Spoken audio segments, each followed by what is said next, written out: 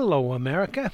It's time for Uncle Sam Says, podcast number 18, The Star-Spangled Banner.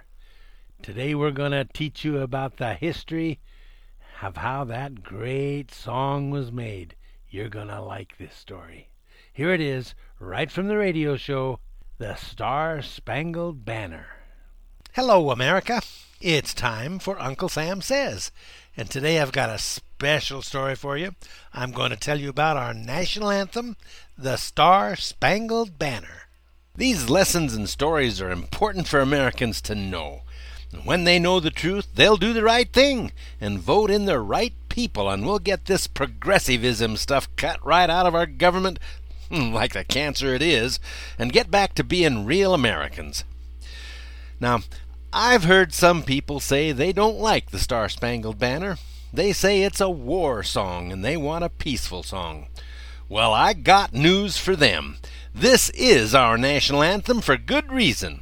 Our nation was given the chance at life because of the blood of our forefathers that was spilled in war. Now, their sacrifice was total, and they knew it could be when they started out. Thousands of our men and women have sacrificed their lives so the rest of us could be free. Yes, we were free to even complain about our government, our flag, or even our national anthem. I sure hope it never changes. I'm going to tell you how it came to be written.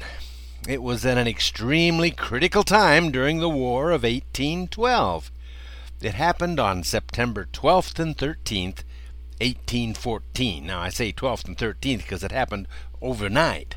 The British had been fighting the French, but earlier in the year, Napoleon had been beaten in Russia and forced to abdicate. That was the French. And the French, that war was all over, and that allowed the British to focus its full attention on the Americans, and they launched a three-pronged attack. They were going to just finish up this little war over here in the upstart American colonies. Well, one force went north, and they were going to come down at us from Canada, and one group went south to come from that direction, and the third group came right at the center. Their plan was to cut our country in half and then conquer each half one at a time. You know, the divide and conquer principle?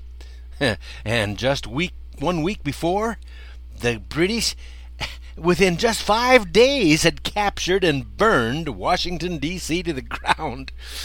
It looked like their plan was going to succeed. Now, one look at the map, and you can see that their next target was Baltimore. And once Baltimore fell, there'd be nothing to stop them from their goal. Everything depended on Fort McHenry, which guarded Baltimore. Fort McHenry just had to stop the mighty British fleet. Now, the commander of Fort McHenry was a Major George Armistead. Oh, and he was a real Yankee. Yes, sir. About 8 months before, in 1813, he ordered a flag made for the fort. Now, understand, our country was at war with England right at that time. It was 1813. But there weren't any British ships in the harbor or anything like that. But he wanted a flag so big that, and this is what he said, the British would have no trouble seeing it from a distance. He asked a Mrs. Pickersgill, that's right, Pickersgill, to make that flag, and she and her 13-year-old daughter, she did it. They did it right. They used 400 yards of wool bunting. It had 15 stars, that's for 15 colonies and then the 2 other states they had by then. And each one of those stars was 2 feet wide from tip to tip. Each stripe was also 2 feet wide, and the whole thing was 30 feet by 42 feet. Yeah, and it cost $405.90. Yep, the British could see that flag for sure. Okay, now, the Star-Spangled Banner was written by Francis Scott Key. He was born August 1st, 1779 in western Maryland. Now, so he was about 35 years old at the time of this story. His family was really very wealthy, and they owned an estate called Terra Rubra. And when Francis was 10 years old, his parents sent him to grammar school in Annapolis, After graduating at age 17, he began to study law in Annapolis. So he was an attorney with his uncle's law firm. And by 1805, he had a well-established law practice of his own in Georgetown. That's a suburb of Washington, D.C. Now, by 1814, now this is when we had the war with England, he had appeared many times before the Supreme Court and had been appointed United States District Attorney. Now, I'm telling you this so that you'll know that this Francis Scott Key was no just little guy. You got to be somebody special to argue cases in front of the Supreme Court, and that's what he was. So he was a pretty substantial fellow. Now, he was also a deeply religious man. At one point in his life, he almost gave up his law practice to enter the ministry. Instead, he resolved to become involved in the Episcopal Church. And because of his religious beliefs, he was strongly opposed to the War of 1812. But he did love his country. He was a patriot. And because of that, he served for a brief time in the Georgetown Field Artillery in 1813. Now, during the War of 1812, Dr. William Beans, he was a Baltimore physician and a close friend of Key. Well, he was taken prisoner by the British, and since Key was such a well-known lawyer, he was asked to assist in efforts to get Dr. Beans released. Knowing that the British were in the Chesapeake Bay, Key left for Baltimore. There, Key met with Colonel John Skinner. He was a government agent who arranged for prisoner exchanges. Together they set out on a small boat to meet the Royal Navy. They carried with them letters from British prisoners to whom Dr. Beans had ministered, who praised his work.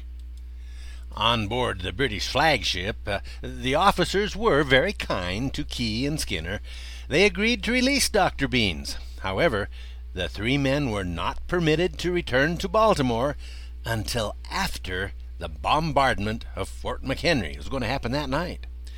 The three Americans were held aboard the British warship, where Key and his friends watched the British bombard Fort McHenry.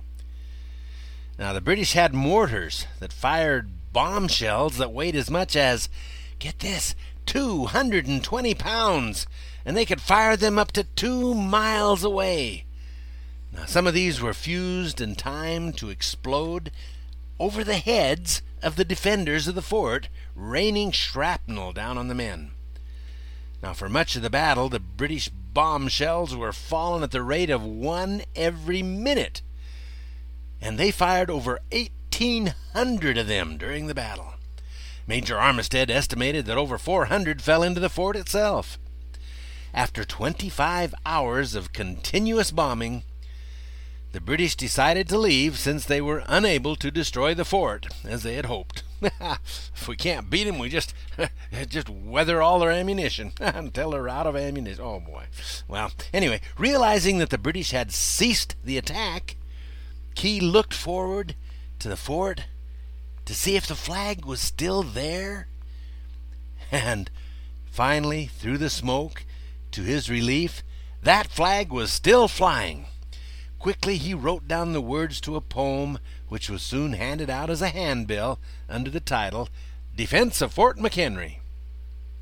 It was renamed the Star-Spangled Banner by an adoring public.